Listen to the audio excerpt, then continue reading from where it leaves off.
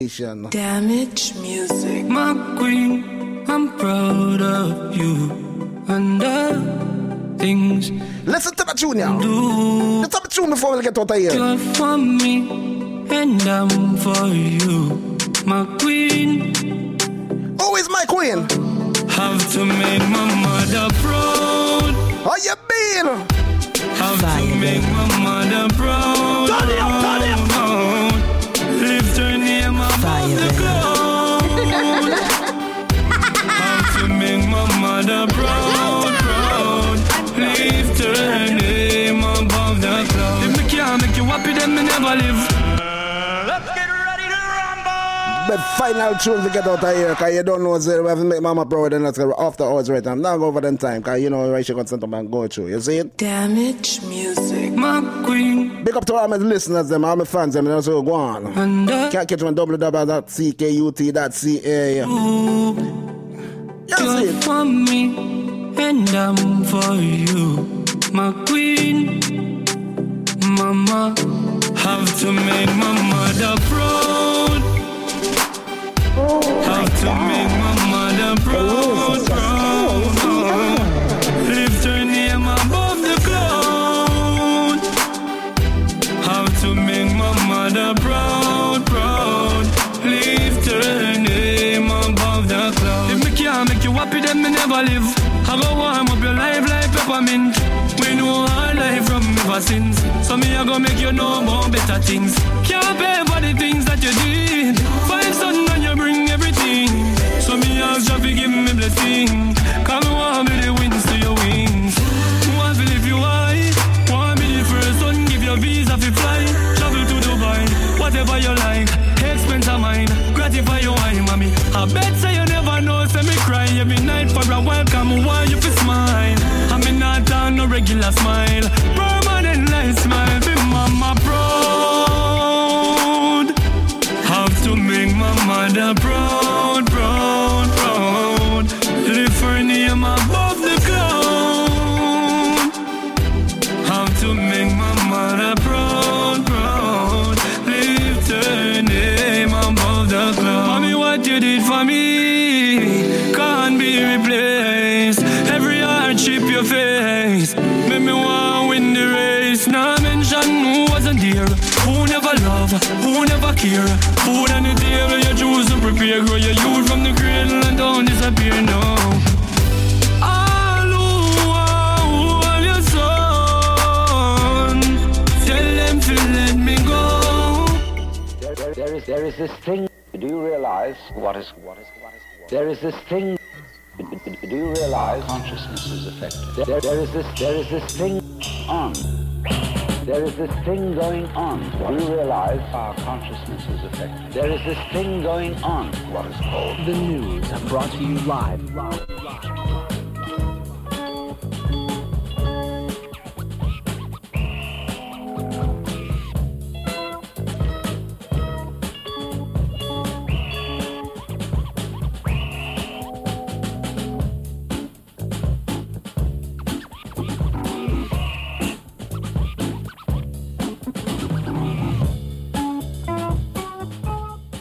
You're listening to the Prison Radio Show, a part of CKUT's Off the Hour. Prison Radio has been on the air for more than 10 years. Prison Radio seeks to confront the invisibility of prisons and prisoner struggle by focusing on the roots of incarceration, policing, and criminalization, and by challenging our ideas about what are prisons and the people inside our jails. Prison Radio is dedicated to programming that is directly collaborative with people who are currently incarcerated. This is in the interest of forging stronger ties with incarcerated and non-incarcerated people, ensuring that prisoners have direct control over their representation and that our understanding of prisons be informed by those who live inside their walls. We invite anyone who is interested in collaborating on programming to contact us. Those who have been affected by the prison system in any way are encouraged to get involved. You can email news@ckut.ca or prison@ckut.ca, or you can call us at 514-448-4041, extension 6788. You're listening to CKUT Montreal Community Campus Radio, located on 90.3 FM on the dial and www.ckut.ca online.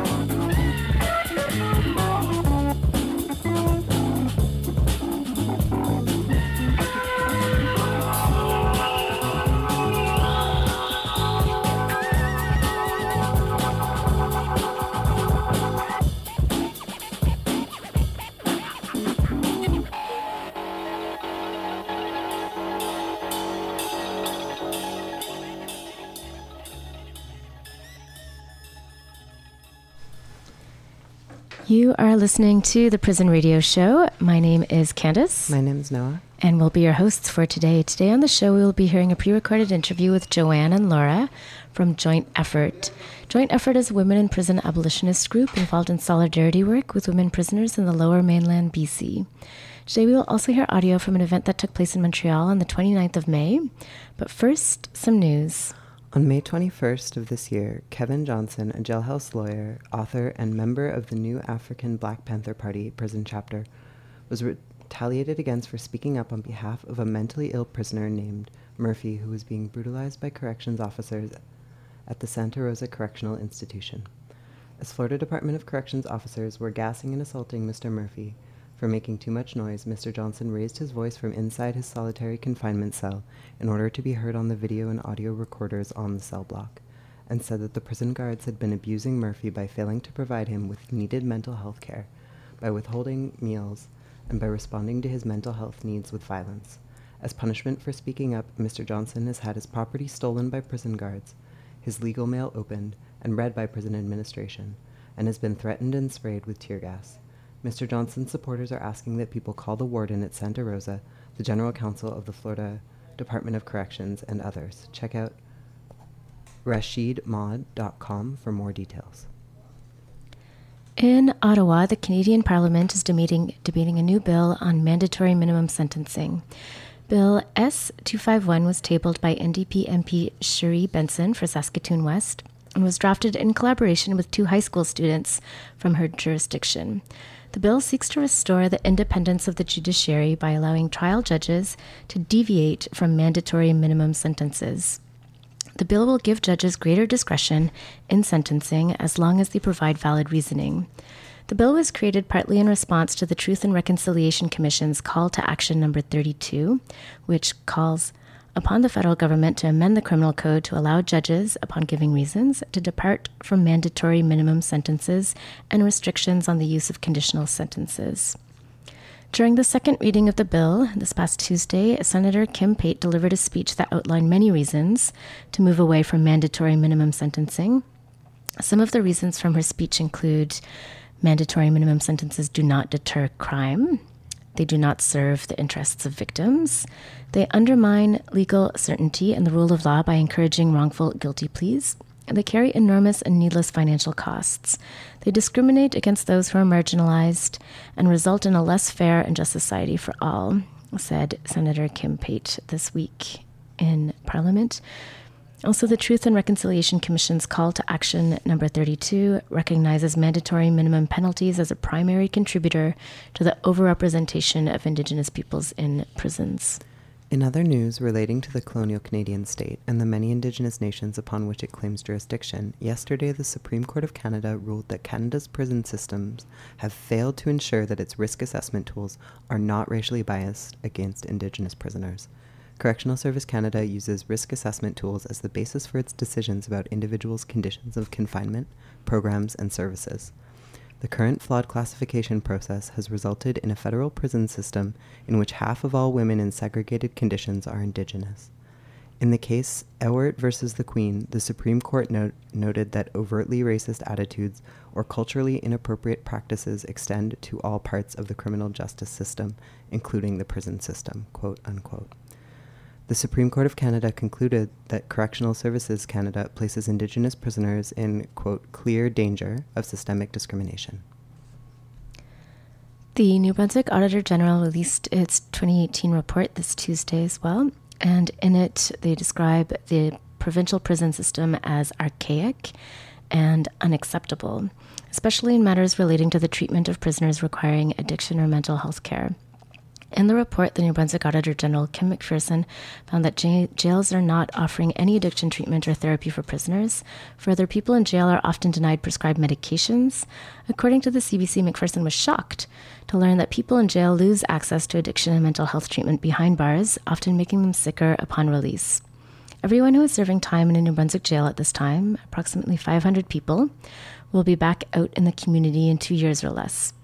The most common reasons for incarceration in provincial prisons are minor theft under $5,000 or breaching a court order or conditional sentence. In some cases, McPherson found people thrown into segregation for months without mental health support.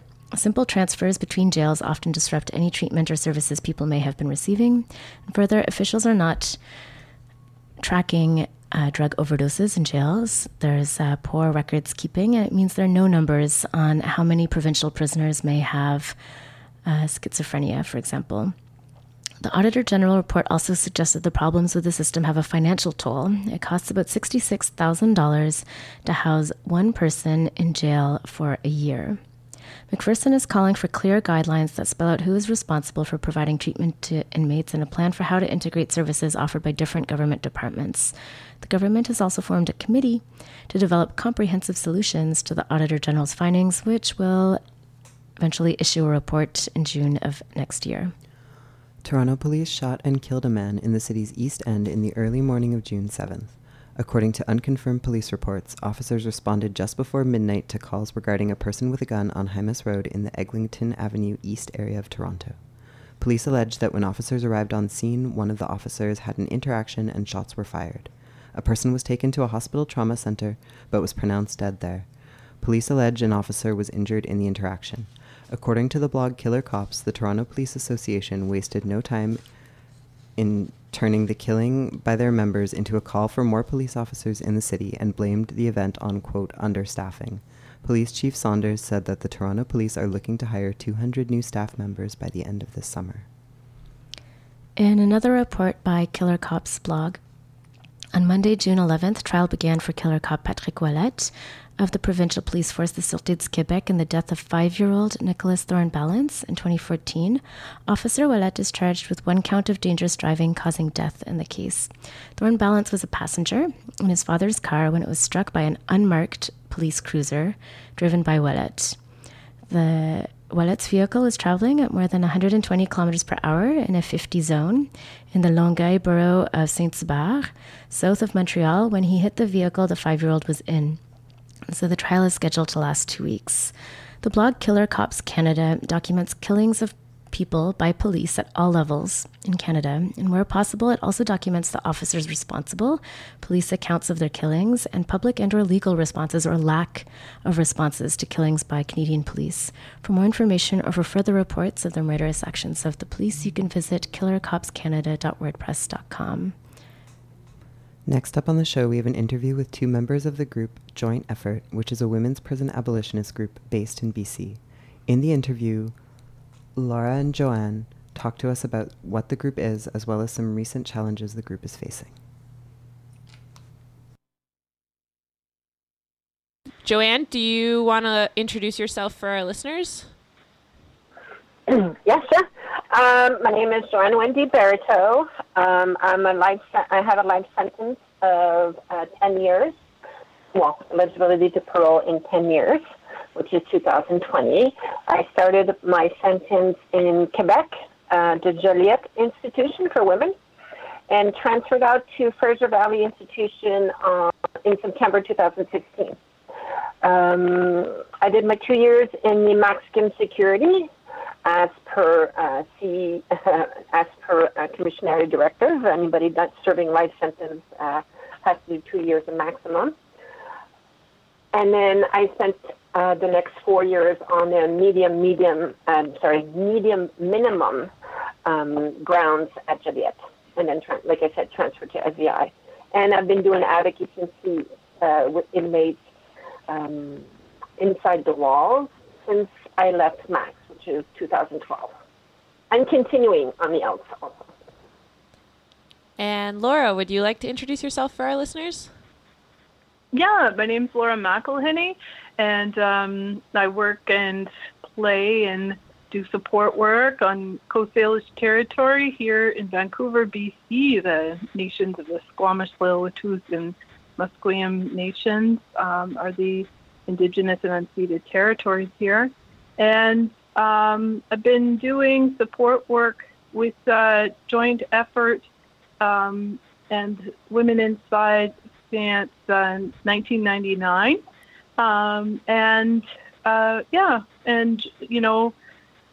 Going into the prisons at Burnaby Correctional Center for Women, Alouette Correctional Center for Women, and Fraser Valley Institution for Women.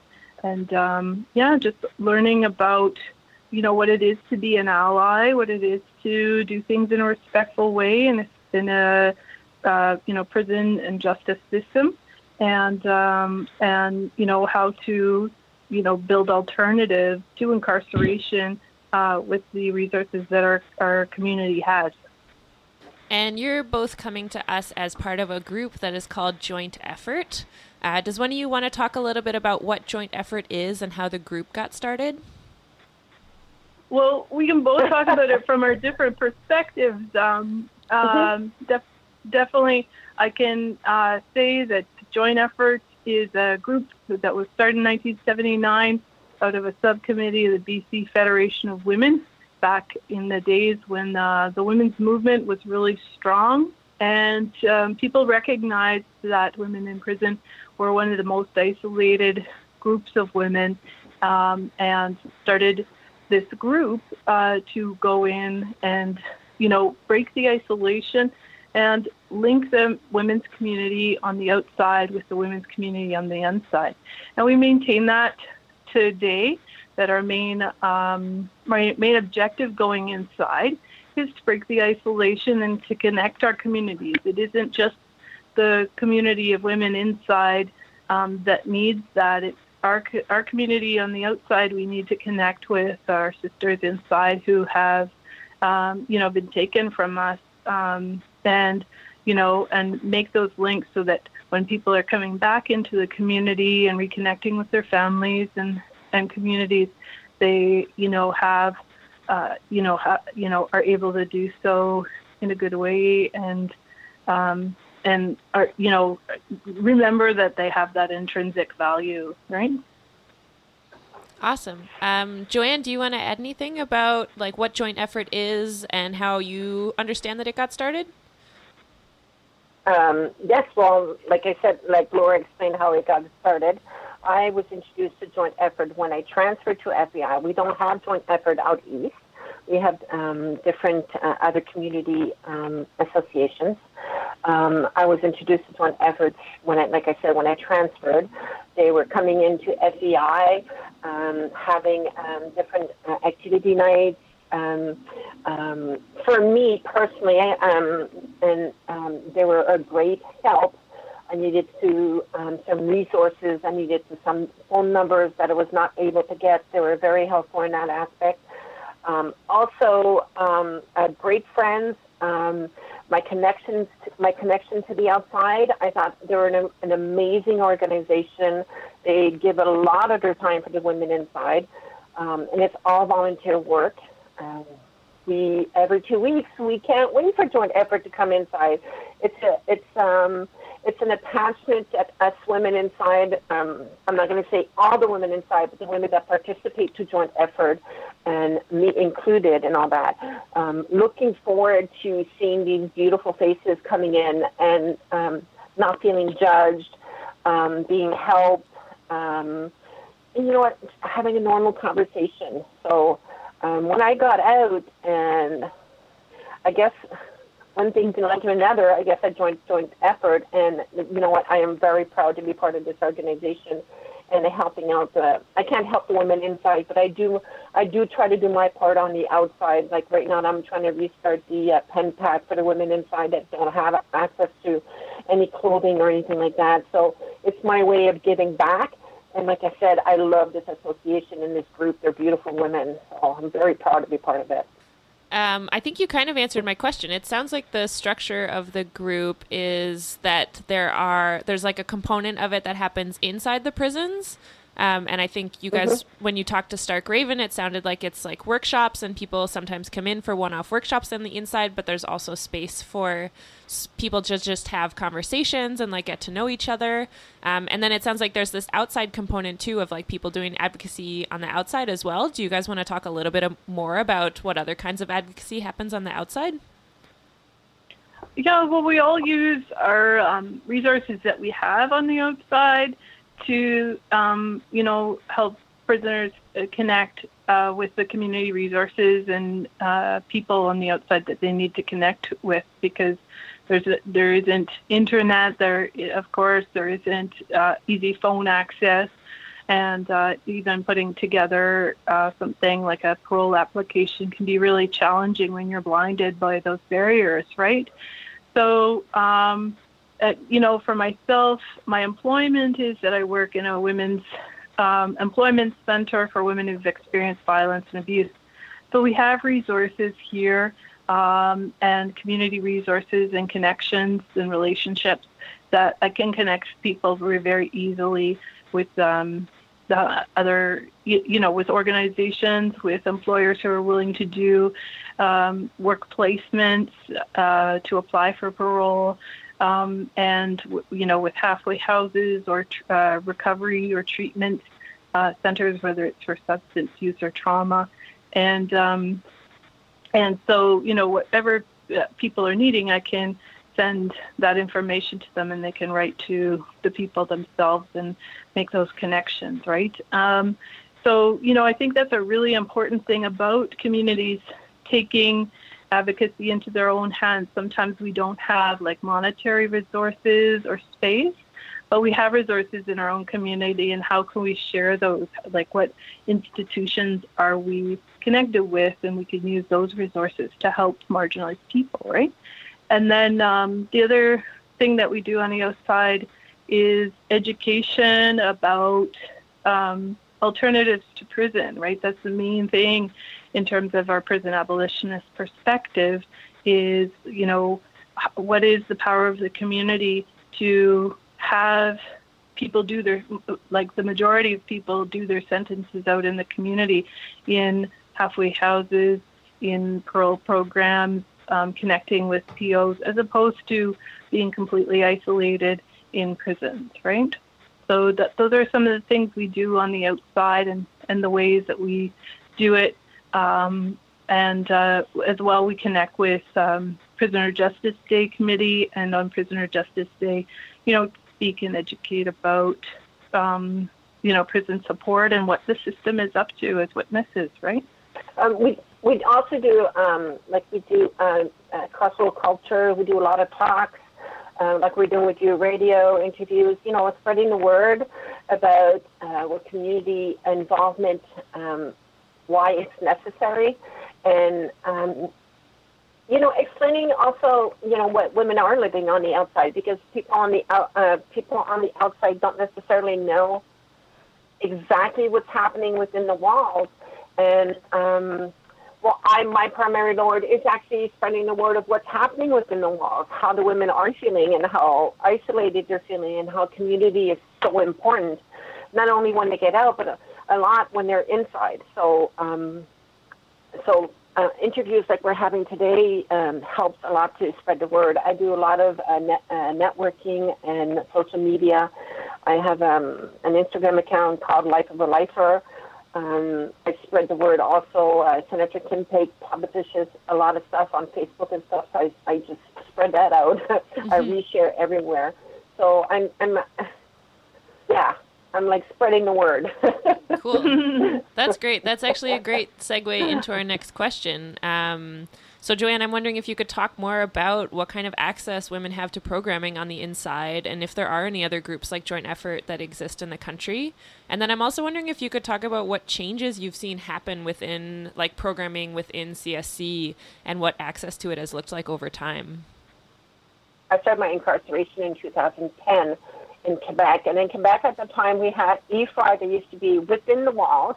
They had offices there, and they were helping a lot with everything like Joint Efforts is doing, connecting women inside with necessary things they needed on the outs, because we don't necessarily have all the phone numbers. We don't have access to internet. It's very complicated to make a phone call. So if you need to access government or anything else like that, it's very difficult. So EFRI used to be within the walls in Joliet and used to help us do this, and a few others. And then I saw slowly but surely one group after another just leaving the walls, and not necessarily because they didn't want to be there, but CSC decided that the only personnel within the walls would be CSC personnel, so all those positions were replaced by CSC personnel. So the only association in Quebec that used to come in Joliet was EFRI, and they used to come in a few times a week, and some volunteers. We have nothing compared to Joint Effort in Quebec at all.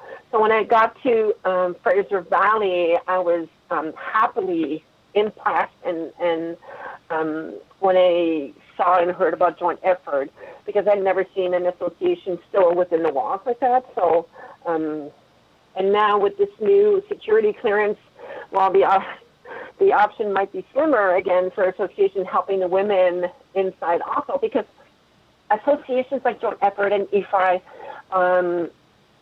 connect us to the outside, right? Once that's done, we have no more connections to the outside other than personnel. And I find that a very scary thought that when that leaves. And I feel presently it's a trend. So that's pretty much in a nutshell where it's been, where it's going, and where I think it's going to end up. Laura, Joanne just mentioned the changes that CSC is bringing about for security clearances for some volunteers. I'm wondering if you could talk more about what it looks like to go inside prison as a volunteer with Joint Effort, and if you can talk more about the changes that CSC has recently been making to this process. Yeah, so we first heard about the reliability status clearance last summer, and the changes were coming, and we would have to fill out new forms and go through a new process, including fingerprinting and credit check. And when we looked at the forms, they were, asking information about contact information, name and phone numbers and emails of past landlords, of people we had lived with, of people we were in a relationship with, and things like that. And this is the form that staff have to go through when they're applying to be personnel or updating their clearance. So, it's a very rigorous process. And then, and we, met as a group, and we were like, this is not only detrimental to each of us individually, this is detrimental to programs and access for the community. The more we found out about it, we realized that one-off clearances that we get for guest folks who want to come in and do, a taiko workshop or a performance, or teach salsa or yoga, or or anything that we want to bring a community member in one-on-one or for a one-off clearance, that wouldn't be happening. And as well, we would have to divulge all this information and might not get cleared in the end. And, as critics of the institution and of the state's the state's role in incarcerating people, but particularly women, we're also concerned about, having privacy and having, the our rights to free speech, that this doesn't impinge on, right? And so we started letter writing first to the warden and then to the deputy commissioner of Pacific region and then to the national commissioner, who's retired, Don Head, and to Ralph Goodall, Kim Pate, and the standing committee for the Senate, Human Rights Committee for the Senate, and so the response by the Minister of Public Safety and Emergency Preparedness, Ralph Goodall, and the two commissioners were, thank you for your 40 years of service. Your community members such as Joint Effort are invaluable, but this is the new process, and people just have to go through it as quickly as possible. Well, we were hearing from other groups that people were being denied because of their bad credit. And, some of us, have been students in the past and have loans. And we want to bring in, other marginalized women, who may have, financial barriers and things like that, because of shared experience with the women inside. And so we didn't want we didn't want our membership, separated by those people who went through the clearance. You're good and you can go inside, and those who didn't make it through the clearance to be eliminated from access. So we've decided to just fight it for as long as we can. And we're connected with the BC Civil Liberties Association and putting together a letter from them on our behalf to, complain about this once again to the commissioner based on privacy concerns. Joanne, do you want to add anything? Well, somebody like me who's have a life sentence, right now it's impossible to even apply to try in as a volunteer within a prison institution, a federal institution, or a provincial institution. We used to have the possibility that when we got to a full parole, lifers have been accepted within the walls at the institution's discretion. And with this new security clearance, I would never in 100 years pass the security clearance. You don't even need the fingerprints. They already got them, right? So for me, it would stop me from going in and trying to help my sisters in there already. I mean, it doesn't stop me from doing it on the outs, but I can't go in and help them. And it just stops that whole possibility of doing it. So I'm considered a risk within the walls, but I'm not considered a risk on the outside of the walls, which I find very weird. You know what? I'm no longer in danger society, so I'm out on parole, but not enough to go back within the walls. Yeah, it's very interesting to me that this is happening under Trudeau when Harper is the one who cut Lifeline. Harper was the one who is making it, harder for lifers to go back in and help each other. It's really interesting to me that this change is happening under Trudeau. Do you guys have thoughts on that? Definitely. Yeah, well, I'm not voting for him anymore. Also, there is a schism between the two ministries that once made up the Ministry of Justice. Now, one is called the Ministry of Justice and deals with the sentencing part of the justice system. And the other is the Minister of Public Safety and Emergency Preparedness, which deals with CSC and the incarceration as well as other things, right? And so, there's criticism of it, but the Ministry of Justice is going through this process of community consultation and getting to root causes and seeming to find alternatives to sentencing in its process, whereas the Ministry of Public Safety and Emergency Preparedness is continuing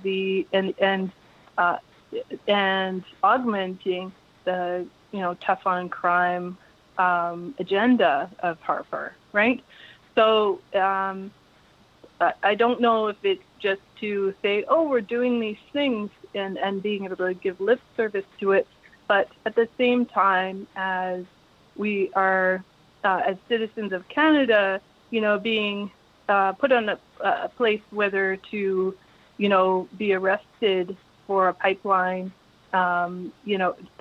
protesting a pipeline that, 70% or more of Canadians don't want. We have, added security and less access to, the community has less access to the members of our community who are incarcerated, right? So, there's been a backtrack process since Harper, and I agree with Laura with these two ministries, like one's back and going forward again, one's sort of going backwards. So the solution, I'm not a politician, I don't know what the solution is, but the backtracking is still there. There's no movement going forward in trying to better the prison system. I think it's just getting worse and worse. And when it's going to stop, I have no idea. I wish, I don't want to get into politics either because that'll be like a 2-hour show. But we need to find, and you know what, I don't have all the solutions. And if anybody has any ideas, shoot them out. Brainstorming, I think, is the best way to find solutions, is what can we do? Like, we need to put pressure on these ministries to show them that we have a voice. There is over 14,000 inmates, federal inmates in Canada, right? With friends and family, that's a lot of votes. If we can all band together and say, listen, that'll make you or that will break you in your next election. So do something. Don't just promise it during your election campaign, but actually do it. We have 14,000 votes, and we will use them, right? I wish we could find a solution to band together and actually use those votes, right? That's what democracy is all about. And you know what? I'm going to keep on brainstorming and getting suggestions, and we got a year and a half. My last question, I'm wondering if you could both talk a bit about what the future looks like for Joint Effort. Does the group have goals that you would like to see achieved in the near future, and what does the long-term future look like for the group too? Because I know having long-term goals like prison abolition, those are some lofty goals. I would love to hear more about where you guys think you're headed as a group. Well, for instance, my clearance ends June 21st, so that's the last time I'll be able to go into the prison for a little while. And so I think our goals as a group, more and more members of ours since last summer have had their previous clearance run out, and so there's very, very few of us left to go into the prison. And so our goals are to do letter writing and remain connected with the women inside, and through the inmate committee, through individual prisoners, maybe the sisterhood as well, and to educate on the outside and maintain our pressure on the system to go to revise the policy. It's just policy, it's not law, on disreliability status for community member volunteers, right? And have something that, of course, addresses the security issues that the prison needs to, but also, allows access so that, people can, not be so incredibly isolated. And it's really fun to do the prison education and alternatives to prison things. We have a lot of community members who are entertainers and poets and artists and musicians who really support this work. And we always learn a lot. So, when we put on a concert or do an education night, or as Wendy says, do some brainstorming, right? I can't go in, so my ultimate goal, my future goal is to help my sisters inside as much as I can on the outs. Picked up the pen pack, so so they won't be walking in grays and blues for a year because they have nobody to help them bring some stuff inside for them. And anything else that I can do on the outs, I'm working with Kirsten about post-secondary education within the inside. Right now, I'm actually trying to figure out how I can get a computer class, MS computer class within the wall, so girls can learn Microsoft Office and everything. So I got that trying to work out. So anything I can do on the outs, that's my future with them.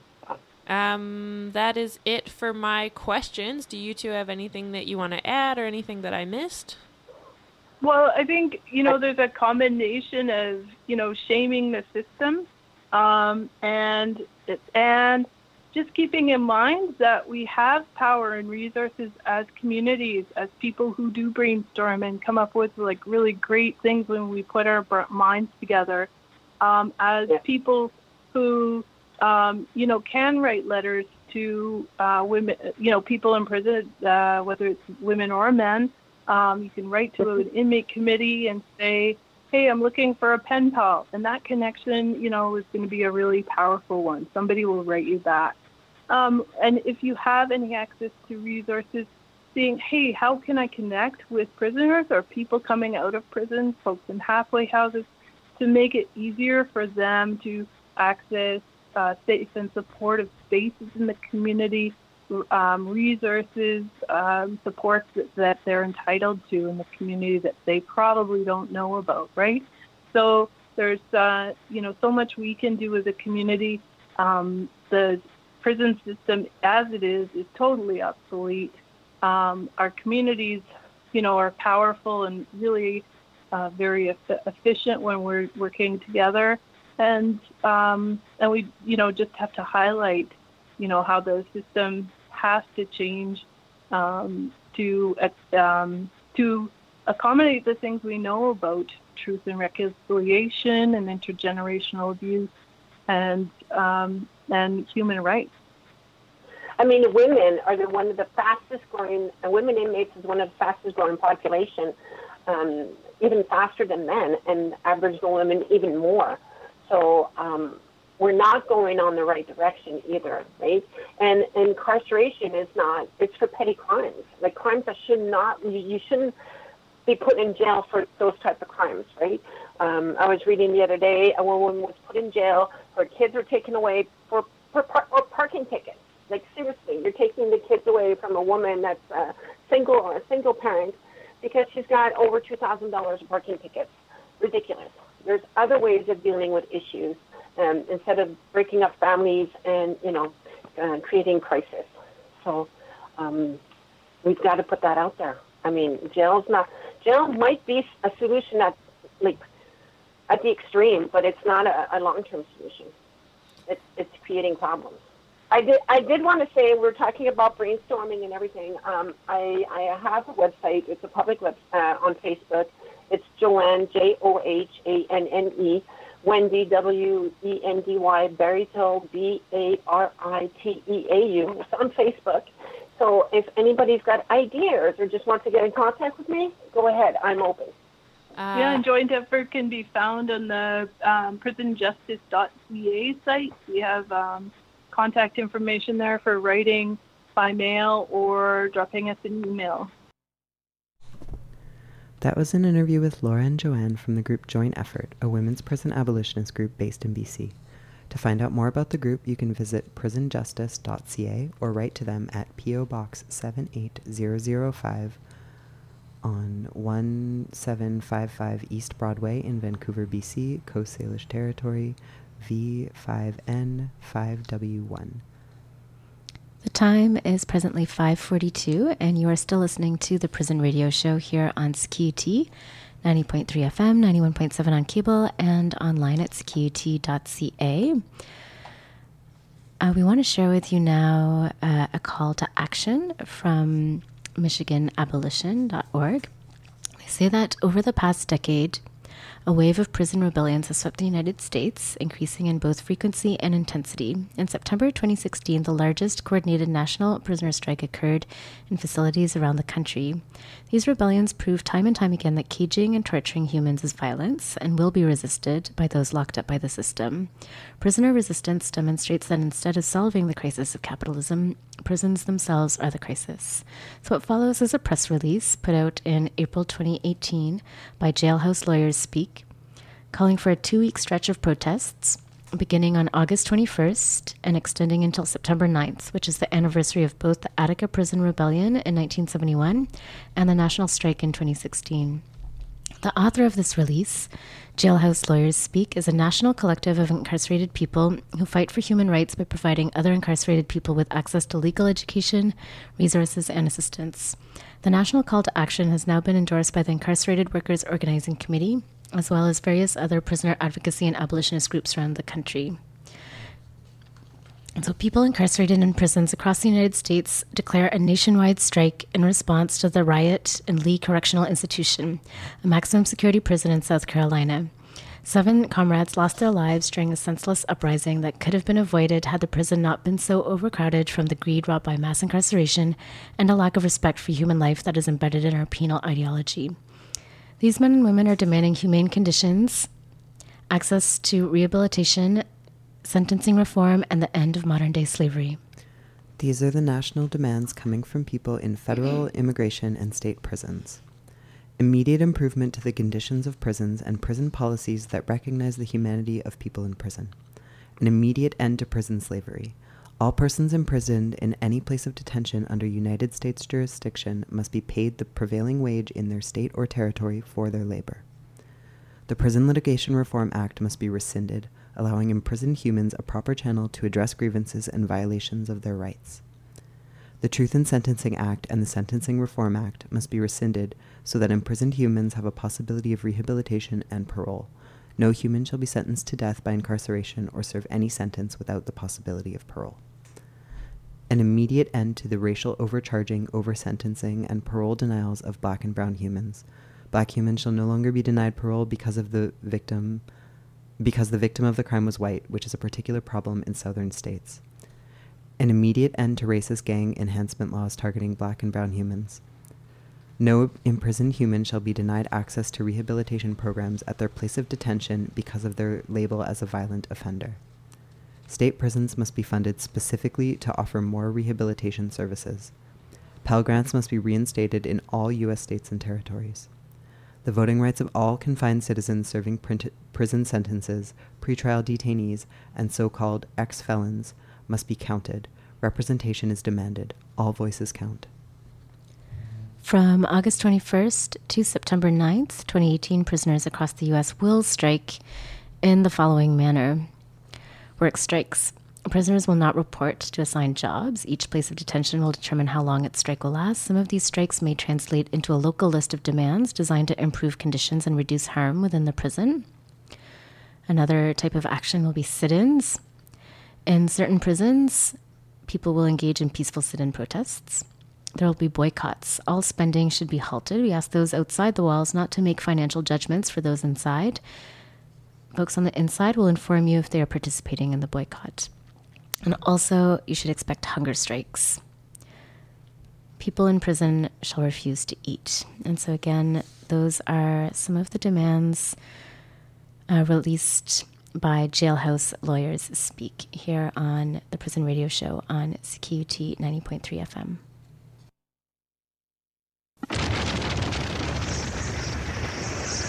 Venus Radio presents MTV Night, a video dance party.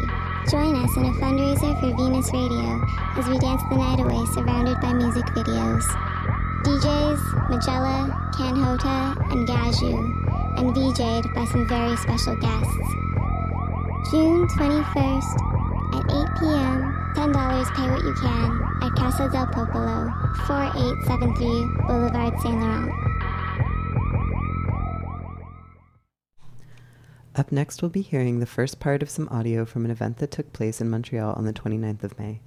The event was a launch for the film Emergent Visions, No Prisons, which is a 10-minute prison abolitionist science fiction film. The film screening was followed by a discussion on prison abolition, transformative justice, and science fiction. The moderator was Amina Mohammed, a queer Somali Muslim community organizer and educator. Amina talked with Sheena Hosko, a sculptor, anti-prison organizer, and settler living and working in Montreal, and Nasrin Hamida, a Palestinian writer, editor, and curator based here in Montreal. In the first part of the discussion, Amina, Sheena, and Nasrin each introduce themselves and talk about what prison abolition means to them. But first, I think maybe we can start with, the three of us were brought to this stage and sort of, asked to carry on this conversation because we each do work in relation to prison abolition. And so maybe we can start by talking about what we do, and then we can move through, start discussing art and activism. My name's Sheena. I've already been introduced. I guess I wear two hats in relation to anti-prison work. The first is as an artist, as a sculptor. I make sculptures, I make work, and I'll sort of maybe expand on that a bit more. That practice that I've been doing for almost 20 years now. A bit later in the talk based on the questions, but a lot of it has to do with using objects in space to sort of affect the body to have people think about power. And in the last six to 7 years, it's focused on sites of detention and sort of carceral geography, I guess you could say, in different ways. The other hat I wear is doing more organizing work that is anonymous and is part of collective structures. I guess you could say I'm a writer and a curator. I feel a little bit strange being here today because I have just recently left a collective after being a part of this prison abolition collective for 7 years because of issues around white privilege. And so I can't really go into that right now, but I know that for me, it's something that is always on my mind in terms of the different ways as a racialized person, how I navigate through those worlds. But I want to say, since I feel like it's unfair because I asked everybody how they came to prison abolition and I didn't answer it myself, I will talk about it a little. I came to it intuitively. I was often, in terms of my own, how I was thinking and working around issues of settler colonization in Canada and in Palestine, thinking through the ways in which those structures are very much embedded in infrastructure, in architecture, in archaeology, in engineering, in design, in landscape. And so I really wanted to think through the ways in which colonization actually happens physically, and one of the immediate ways was one of the obvious ways is through the prison system and how the prison system gets built. But not just physically as a building, but I mean structurally in terms of what happens on the outside in terms of racial violence, in terms of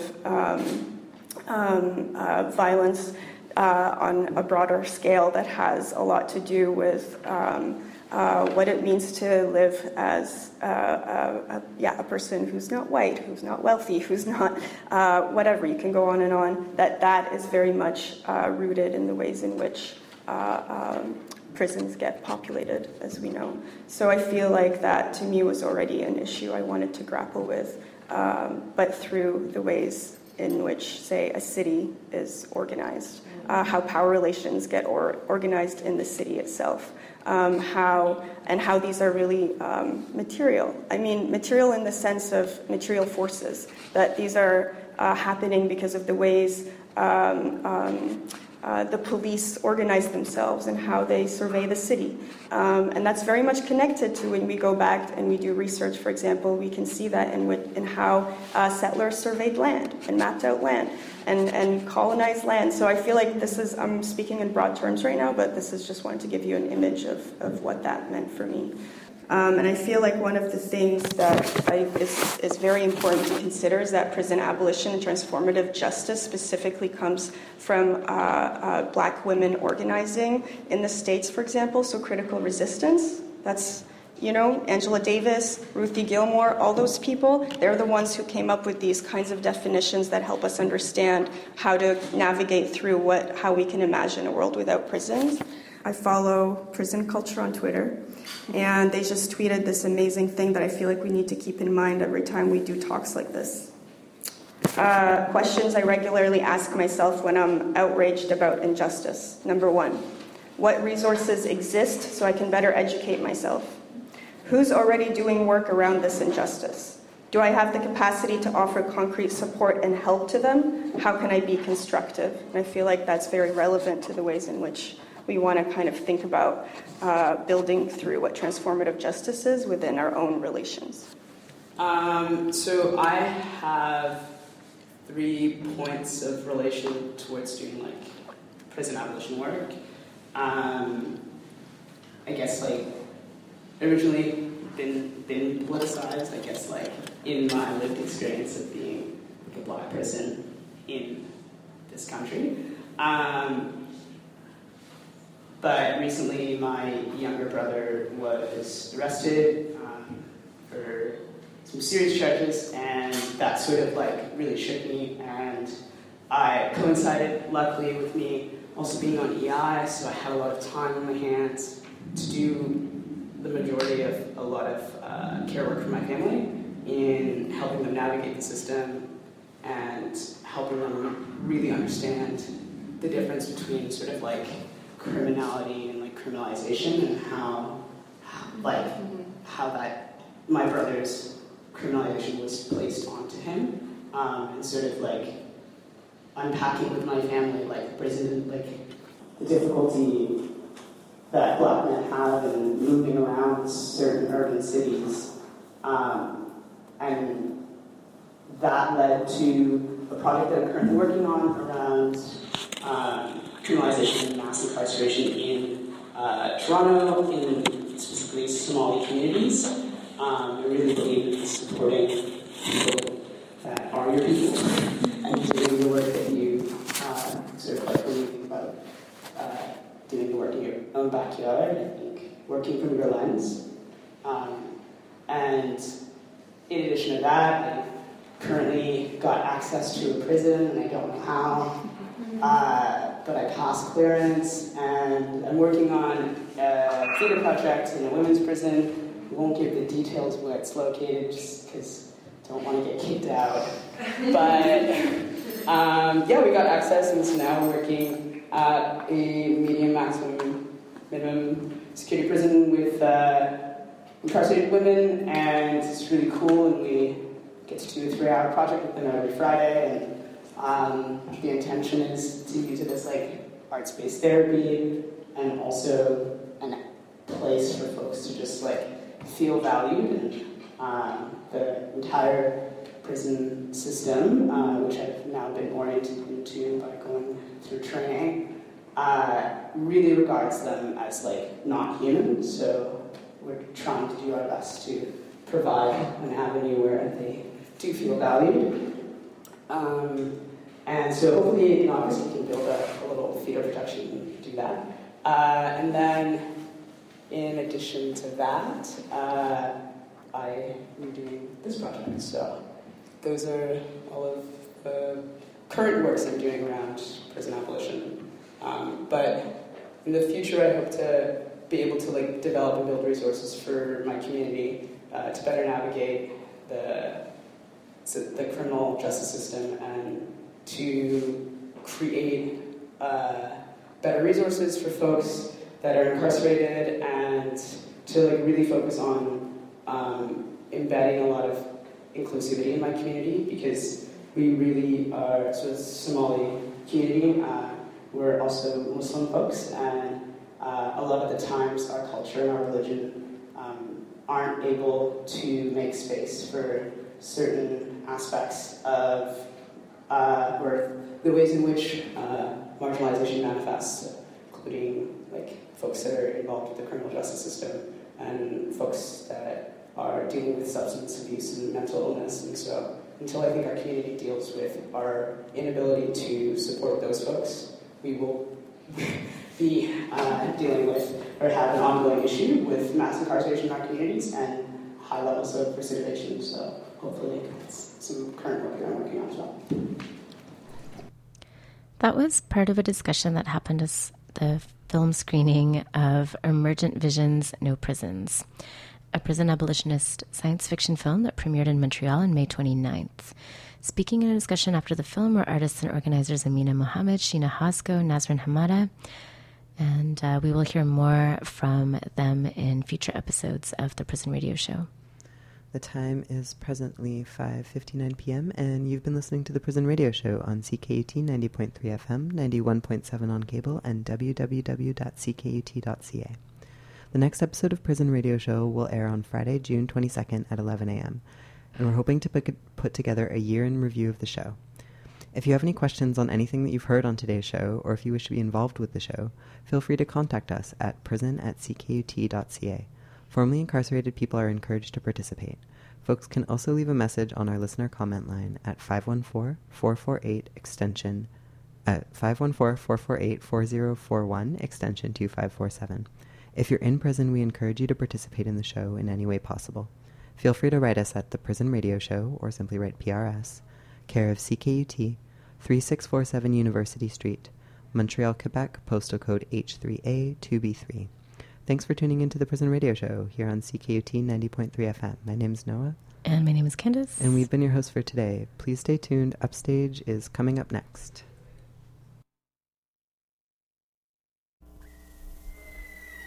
There is this thing. Do you realize what is? There is this thing. Do you realize consciousness is affected? There is this thing on. There is this thing going on. Do you realize our consciousness is affected? There is this thing going on. What is called the news, brought to you live